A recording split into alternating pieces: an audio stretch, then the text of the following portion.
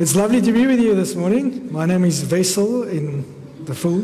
I'm actually Afrikaans for those who wouldn't have figured it out. There's the English Wessel, which is Wesley, but it's the same thing.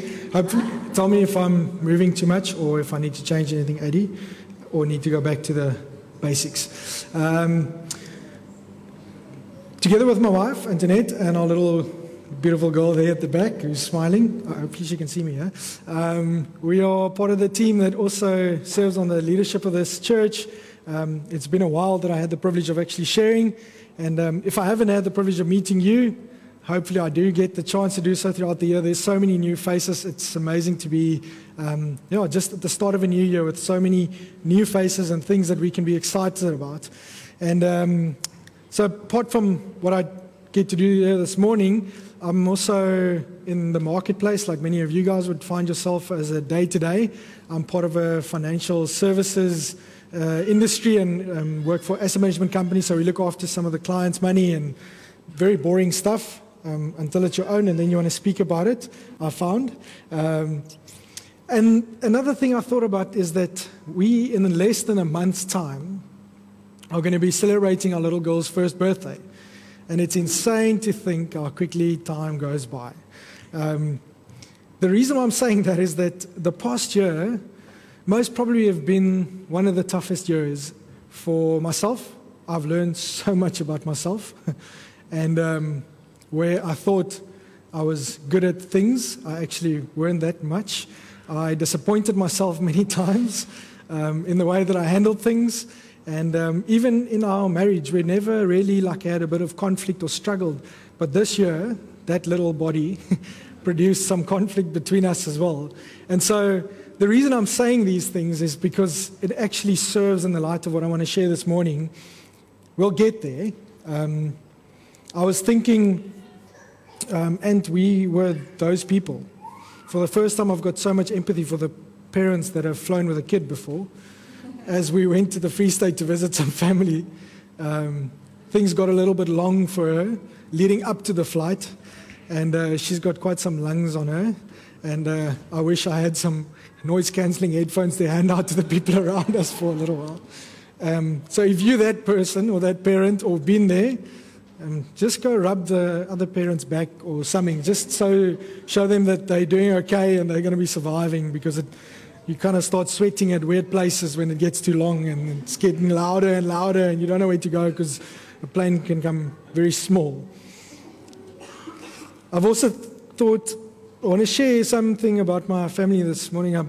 So my mom is a nurse, and we spent some time with them over the holidays, and she, in her job, kind of visits people, and she does these short medical examinations, so kind of traveling nurse. And so a lot of the time she'll be with clients, and then I thought a message I want to share with you this morning would be what is then the thing that happens when my dad phones her. So whenever my dad phoned her, out of her handbag, the following would happen. Die Here het jou lief. Broers en sisters, vanoggend wil ek met julle deel. And so my mom's ringtone was that following message every time my dad phones. And someone would, with almost the greatest fright of their life, start looking at the handbag. So hopefully there's some handbag this morning of God telling you that He loves you and that He cares for you, and somewhere that message is going to come through this morning. So hopefully my mom's handbag is ringing for you this morning. We've changed that, so don't let the kids, the grandkids, play with your phone because they get things right that you can't fix. It's very difficult. We don't know how it happened, but it happened. And it's only when my dad phoned it. Anyways, that's a side note. It's got nothing to do with nothing. But hopefully somewhere along the line, God speaks to you this morning, and it might be from a handbag. I don't know, but hopefully not. So, we're in 2023. For a lot of you, the track has been cleared. You most probably here in church this morning. We have liftoff. You've clocked in at work. Some parents are either very nervously or excited about the fact that they get to go drop their kids off at school. It might be a long holiday. I don't know. Keeping kids busy over the holidays are quite a challenge. And there's some way that I hope you've had an opportunity to actually just reflect on 2022 and build some sense of excitement for the new year. Although I don't really think that God is limited to our calendar years, but it is something that's helpful, that gives us a sense of a fresh start this morning as we go into a new year. So I've only started my timer now, so the introduction does not count. Just saying. It's just Gareth that's laughing because he's normally the one that pushes the limit. I've got a target to hit, and that would be less than what Michael shared last week. So thanks, Michael. Not a tall order at all. But my hope this morning is that we get to share something of a fresh start with an idea that's actually not so new. Something that's been around for all ages, that has been redefined by Christ and is at the backbone of the gospel. And the idea would be that we actually get to draw near this morning. So I just also want to set us up this morning as we've kind of had a blank canvas. We're going to start a new preaching series going into next week and leading up to, we normally, if you haven't been to Common Ground Durbanville for last while or you're new to this, we normally go through a little bit of a structured series where we actually get to look at Scripture very systematically. We all draw things out or we work through a book of the Bible or something. This morning, it's nothing like that. So I'm not going to systematically go through the Scriptures. I'm not going to have a sense of bullet points. I just have one big idea, and I hope that big idea actually could serve us this morning. And so can I pray first quickly before we jump into the Scripture? Just also more for myself. And so Father, we come before you this morning and we ask that our hearts would be open. I pray that you would use me this morning, that you would get rid of myself, and that I would be just be used by you this morning, Father God, to convey what you have on your heart for us as a church, for individuals, for us collectively. And I ask that your word would go out before us. I pray that our hearts would be receptive towards what you want to share this morning. And Father, I pray that that in this there would be something that grips us and takes hold of us, that we can take forward and that we can build upon. Father God, we put your word at a very high standard, and we honor you for your scriptures, the fact that you speak to us and that you value your word, and that you say that it has been from the beginning of time, that it is Jesus himself, and that we get to experience you this morning in such a way. I pray, Holy Spirit, come and grip our hearts and our thoughts and make us in a way just paying attention to what you want to say to us this morning in Jesus' name. Amen. So we're going to go through Hebrews 10:19 to 22. I'll read the scripture for us and then we can kind of kick off. In Hebrews 19, it says, "Therefore, brothers, since we have confidence to enter the holy places by the blood of Jesus, by the new and living way that he opened for us through the curtain, that is, through his flesh, and since we have a great priest over the house of God, let us draw near with a true heart, in full assurance of faith, with our hearts sprinkled clean from an evil conscience and our bodies washed pure with water." The main idea would come from this verse 22. Let us draw near with a true heart in full assurance of faith, with our hearts sprinkled clean and from an evil conscience and our bodies washed pure with water. And so whenever the writer of Hebrews has not specifically been known, there's been discussions and scholars have written a lot about this, and the kind of consensus is that they don't know exactly who the writer is, much like we know Paul has written a lot of the New Testament and the letters. This is one of those that we actually don't know. But it doesn't really matter.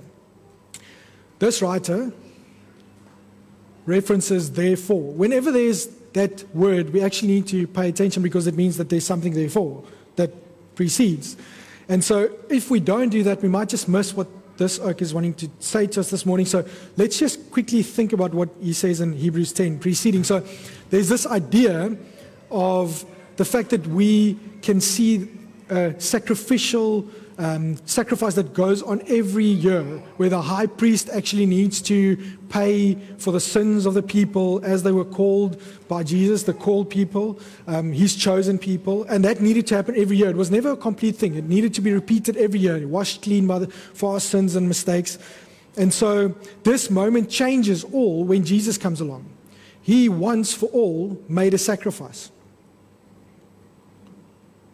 One that is everlasting, that is for all of our sin, for that was, that is, and that is to come. And he put that on himself. And if we put our faith in Jesus, we get access to that great cleanse. The fact that we would never need to go through any of those sacrifices again. And we are put in right standing with God, because God then views us through the light of Jesus. In verse 12, we read where the writer says, "But when Christ has offered for all time a single sacrifice for sins, he sat down at the right hand of God, waiting from that time until his enemies should be made a footstool for his feet. For by a single offering he has perfected for all time those who are being sanctified. And the Holy Spirit also bears witness to us. For after saying, 'This is the covenant that I will make with them after those days, declares the Lord, I will put my laws on their hearts and write them on their minds.' Then he adds, 'I will remember their sins and their lawless deeds no more. Where there is forgiveness for these, there is no longer any offering for sin.'" Jesus putting us in right standing. That is the reason, the sole reason why we can enter with confidence into God's presence. This scripture in 12 to 18, this thought of Jesus paying the ultimate price, lays the foundation of what we get to experience this morning. It is what we can build on as we go into this message. The gospel is the one truth that we'll never outgrow, we can't graduate from, and we can never forget it. Whether you've known God for many a year, or you just came to know God, or you don't even actually know God yet and you're just looking into his claims, that message, Jesus dying on a cross, paying for our sins in full, is the one message that will be constant throughout time. Whether you've known God, whether you know God recently, or whether you are getting to know God. This is the ultimate truth. It's quite complicated, and yet it's so simple. It's in the past, it's in the present, and it's in the future. And so, if we think about this right standing, what's the consequence of this right standing? What does it actually enable us to do? If this is the promise, what's that leading us towards? If we want to answer this, I want to kind of start off with the idea of a new year, 2023, and start by answering a little bit of where we might find ourselves in today. You might be here this morning because of a New Year's resolution. I'm going to come to church more often. You might started to exercise. You might thought, I'm going to do a little bit more in terms of studying. I want to do a short course, advance my career. Not going to do as much takeaways. Maybe. But for many of us, we'll know that those things are almost empty promises to ourselves. As the year goes on, time gets less, and we struggle a little bit more to actually keep up with those promises to ourselves or resolutions that we made. And it's been happening for this year and the past, and so on and so on and so on and so on. And I can go on and on and on and on. And for some it will be longer than others, and I won't go into that detail. Then age become a conversation, and I might say the most offensive thing today. But in the most basic, efficient thing we can do is actually just pay attention to this one call that the writer of Hebrews has, is this command to draw near. And this is set up by this scripture.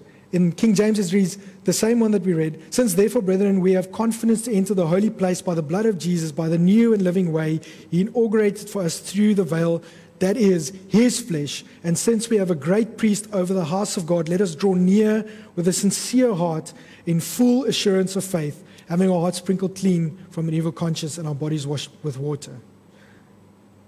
He has one simple, deep, high, holy, seemingly impossible goal for us. His readers, us, this morning, what is he saying? He says, draw near. Draw near. The command is to draw near. But to what? It kind of gets repeated 7 times in the book of Hebrews, and we can just highlight 3 of them. In Hebrews 4:16, it says, "Let us draw near with a confidence to the throne of grace, that we may receive mercy and may find grace to help in a time of need." Hebrews 7:25 says, "He is able to save forever those who draw near to God through him," that is Jesus, "since he always lives to make an intercession for them. Hebrews 11:6, without faith it is impossible to please him, for he who draws near to God must believe that he is, and that he is a rewarder for those who seek him. There's a great sense of passion from this writer, and he's clear and firm in his call for us to draw near to God. It's not coming near to God in a way that we would think, imagine going to meet the Queen.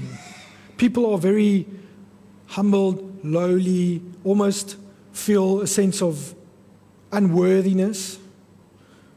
Amazingly enough, God has not called us in such a way. He's calling us in confidence. Not because of who we are, but actually just because of what Jesus has done. And so we can come confidently into his presence. And that's just because of Jesus. It's not limited to a physical place. In the Old Testament, they had to carry the presence of God with them as they moved around. Just imagine how limiting that would have been. That means if you didn't come here this morning, as an example, you would have no chance of being near to God.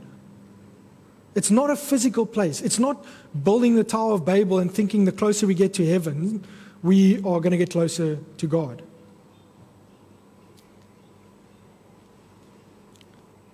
It's actually an act in our hearts. It's redirecting our hearts to the presence of God, who is as distant as the Holy of Holies and as close as the door of faith.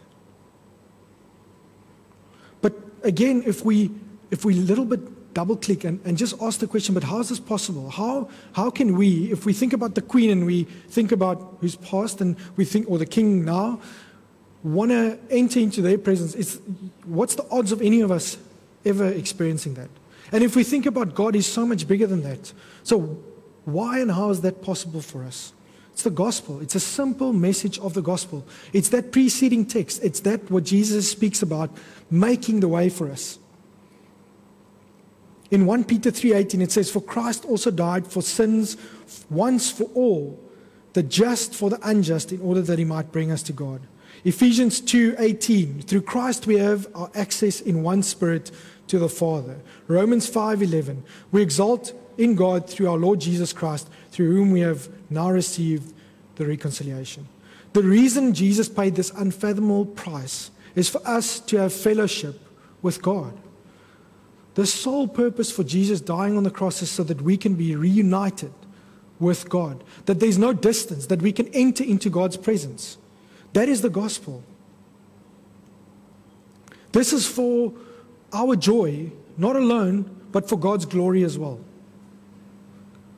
Let's be clear, God doesn't need for us to draw near to him. He'll still be God, and he'll be fine. In the fellowship of the Trinity, he'll be 100% fine. We need it. We need to be in his presence. If we get this right, there's an enlargement of his mercy and his grace. We get to be in his presence. We experience his Son. And the only one thing that can truly satisfy us for eternity is God's presence.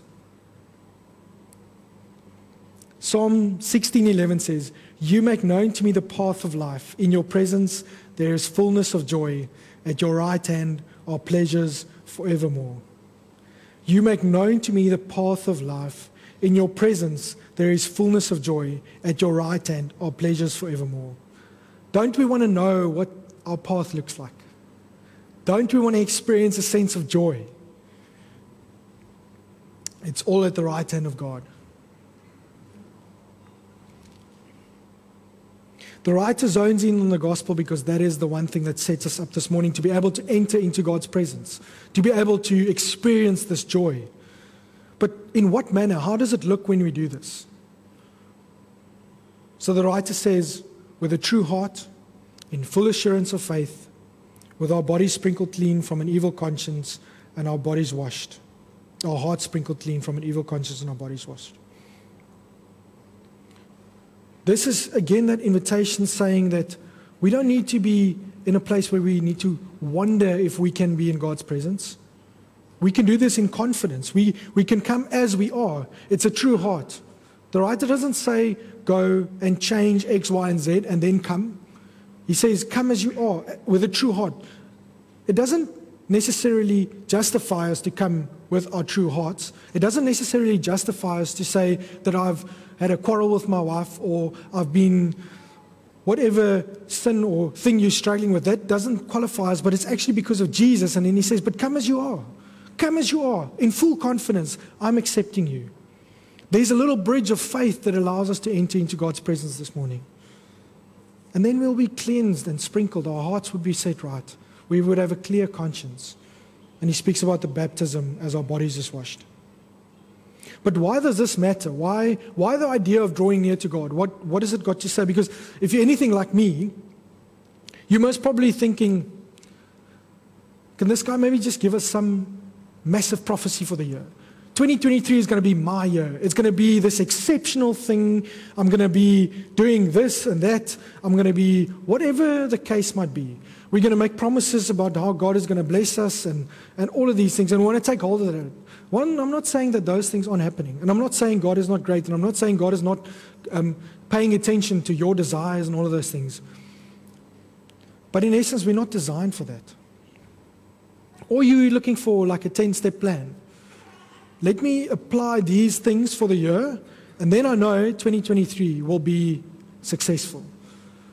Just imagine the amount of books that have already been sold with the 10-step plan in whatever way or form. Why aren't people flourishing in life more often than not? Why don't we have so many millionaires that we can't keep track of because they just read a book? We're not designed for those things. We are designed to be in God's presence.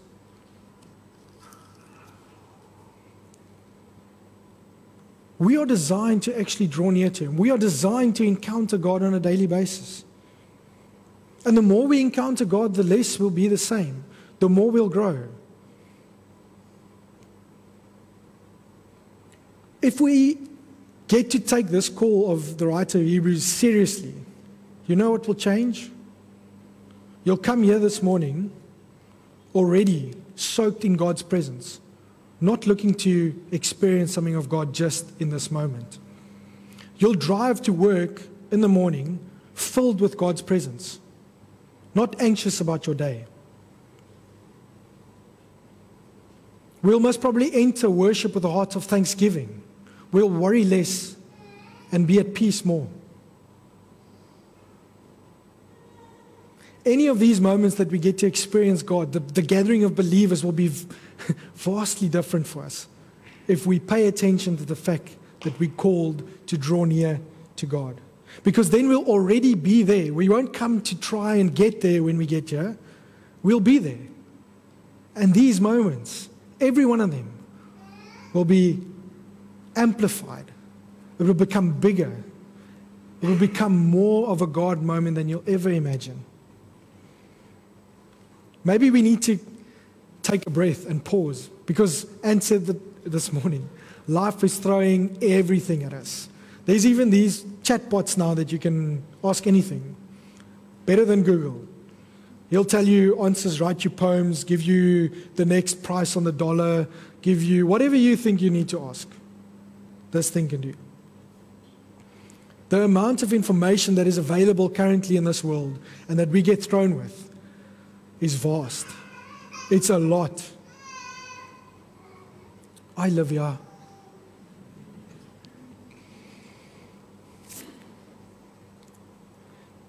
What I want to say is that there's a very good chance that you won't be able to experience God in the way that this writer is calling us to do on your way into peak traffic in the mornings. Not necessarily in high-stressed moments. We sometimes look for God in these big moments, either the worship evening or the preach, or we put the emphasis on someone else to bring us that moment where God is most often than not in the whisper. We need to learn to be still. It's very difficult for us. And nowadays, it is very difficult for us. We need to be able to lean into the awkwardness of the silence of our own thoughts, allowing our hearts and our ears to listen to that sweet, sweet whisper of our Creator. most probably that will be the most difficult thing, is to calm our thoughts and our minds, creating moments of solitude where we can draw near to God. It won't come naturally because the world is making sure that we feel connected and we get notifications and we've got thoughts and plans and things to worry about. If we pause that, I want to zoom in on a little bit of another thought in terms of encountering God. And I thought about Old Testament characters, the likes of Abram, Isaac, Jacob, Moses, Elijah, Isaiah, Ezekiel. They all had these life-changing moments when they encountered God. I want to zoom in on just one of them and then a little bit on Paul's life, or Saul as he used to be known in the New Testament. But let's zoom in on Jacob. So we've covered a little bit of his life in some of the past series, but maybe just to highlight a few things. He was born into a family that was called by God. He was the brother of Esau, his older brother. His mother was a favorite of his father. And then in that, she had him as a favorite to his brother Esau. And she kind of encouraged him and helped him to steal his eldest brother's birthright. And that created quite a moment. He conned his dad and made him believe that he's his eldest brother, Esau. And then obviously Esau wasn't too happy about it, and the way they solved conflict a lot of the times those days were they just killed someone. So he left, fled the country. His mom told him to go. In that time, he met up with some family. He fell in love, worked for the hand of a lady, which he didn't get.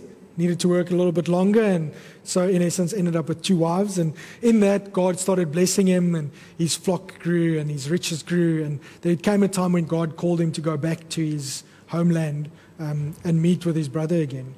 And so just imagine the kind of fear that this oak is sitting with as he's actually heading back to meet with his brother. No WhatsApps, no checking in to say, hey bro, are we on good terms? Can I come? Or how does this going to work? He literally had to pack up everything, walked with all of his possessions, whether it be family, whether it be all of his animals that he had at the time. And so we pick up the story in Genesis 32 from 22. It says, the same night he rose and took his 2 wives, his 2 female servants, and his 11 children, and crossed the ford of the Jabbok. He took them and sent them across the stream and everything else that he had. And Jacob was left alone. And a man wrestled with him until the breaking of the day. When the man saw that he did not prevail against Jacob, he touched his hip socket. And Jacob's hip was put out of joint as he wrestled with him. And then he said, let me go, for the day is broken. But Jacob said, I will not let you go unless you bless me. And he said to him, what is your name? And he said, Jacob. Then he said, your name shall no longer be called Jacob, but Israel. For you have striven with God and with men and have prevailed. Then Jacob asked him, please tell me your name. But he said, why is it that you ask me my name? And there he blessed him. So Jacob called the place Peniel, saying, for I have seen God face to face, and yet my life has been delivered. For me, this moment is such a vivid picture of what happens when we come face to face with God. Jacob, taking into consideration all he's been through, where he's heading, was sure that if he gets a chance to be with God, he's not going to let go of it. He was leaning in, seriously leaning in, drawing near. It's not a moment where he had a kumbaya around the campfire with God. He wrestled with him. And something in his life physically changed forever. He was touched in his hip socket. He had a limp for the rest of his life. He even had a name change by encountering God.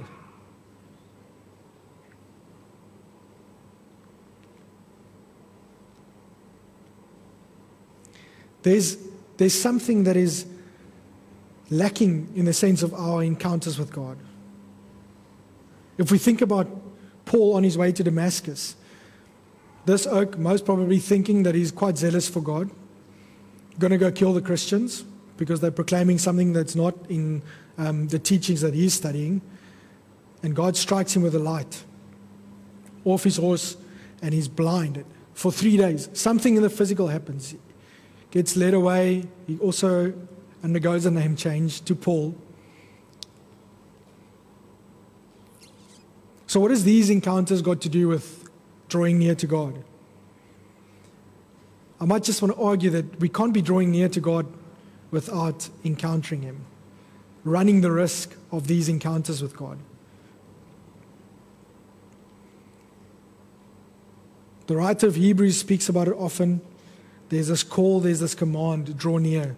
James is doing the same thing. He says in James 4:8, draw near to God and He will draw near to you. Cleanse your hands, you sinners, and purify your hearts, you double-minded. It says so much similarity between what James is writing and the Hebrew writer writes.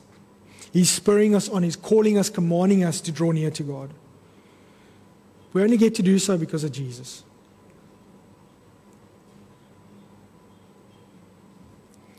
If we want to understand the fullness of what God has actually in store for us, we need to have intimacy with Him. There's no way for us to gain intimacy with God without drawing near to Him. It's not going to happen just by rocking up at church and ticking the boxes. It's not going to happen by just going to life group. It's not going to happen just by entering some sense of worship or listening to a podcast on your way to work. I want to highlight maybe the idea of the difference between being near and drawing near. Have you ever, most probably all of us, in some sense of our lives, have either lived with another person, whether it be a family member growing up, you studied somewhere and you had a digs mate or someone that's your roommate at varsity, or recently got married, or you've got a spouse, or whatever the case might be, but you've actually lived with another person in a home. We could be spending countless hours with those people without actually knowing them. I know of people that stay in the same home and they almost never see each other because life is so busy. And so if you ask them how they're doing, they can't actually answer. But they're in the same area. They're being near to each other, but they have no idea. Or maybe, like myself, you find yourself guilty. You're sitting right next to the person on the couch doing this. And so you're there, but you're not. We've got thousands of friends linked to whatever social media, and you feel so connected, and you know everything about their life, but actually nothing. Because you don't know what's going on in their hearts. You have no idea what the challenges they faced. You have no idea the fact that they just posted this event that is so life-changing on the mountain somewhere. In the meantime, they've considered the idea of suicide. But from outside perspective, it seems like this person has got it all together. And we can be in a similar vein with God. How much of this has actually become a reality in our walk with God? That we rely so much on the external experiences to feed our nearness with God. That when we come to church, that is the thing, we tick the box. And we do that so often, and we've got it almost on our New Year's resolutions. Like, I'm going to come to church and then tick the box. But halfway through, you're like, I don't feel closer to God. I have no idea why, but I don't feel near to God. We can't live our lives through the testimonies of others. We can't. Ant's journey in terms of his transplant couldn't be experienced through another person. No one else can go through that for him. You need to go through that on your own. And we can't live that testimony for him. He needs to live that testimony. I can't tell you what he went through by standing here and reliving what he's gone through in a sense, or trying to explain, testifying what God has done. Yes, we can in a way of glorifying God, but you can't experience God in a way through others. We can only do it through Jesus. So we need to get into Jesus' presence. We need to be near him. We need to draw and lean in. Look, I'm not saying don't come to church. It's also not helpful. Don't hear what I'm not saying. I'm not saying don't do corporate worship. I'm not saying don't go to life group. I'm not saying don't listen to podcasts. I'm not saying don't read things or books that will be helpful. But those things should be a function of our nearness to God. That should be the working out of our nearness to God. It shouldn't be the place where we try and find our nearness to God. There's two things I want to highlight. If we go back to those Bible characters, the one had a great desire to know and please God, Jacob, although many faults were made. He had a few things that in today's terms wouldn't have, most probably a goeie pak slaag. He would have gotten sorted out. But he had this desire to lean in and come closer to God. And then there's Paul or Saul when he still didn't know Jesus. We can have encounters with God, one, where God is intervening in our lives. Paul knocks you off your horse and God rips you out of your place. But once that has happened, we need to be like Jacob, wrestling with God, knowing that we don't want to leave that space without being touched by God. And just imagine if we actually get to do that on a daily basis or frequently. Every encounter that is a hip that's touched and changed forever. How much of that change will become a reality in our lives? Little by little, we cannot be near to God without encountering God. And the more encounters we have with God, the closer we'll grow to Him. The more like Jesus we'll become.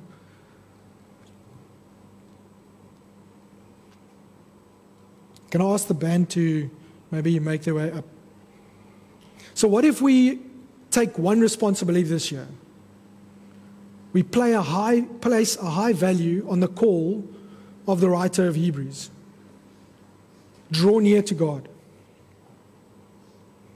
If we do that, and we do the therefore, every time we'll be reminded about the gospel.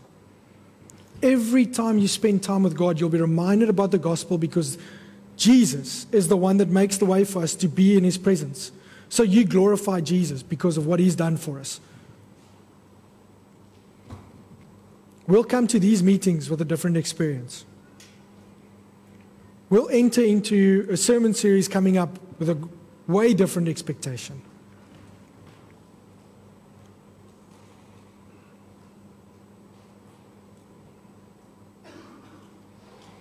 Imagine if we do that on a daily basis. What it would be like at pro level once we get to heaven. That's what we've been designed for, is to be in God's presence. We have been called to draw near to Him, and we get to do that today, tomorrow, the day thereafter.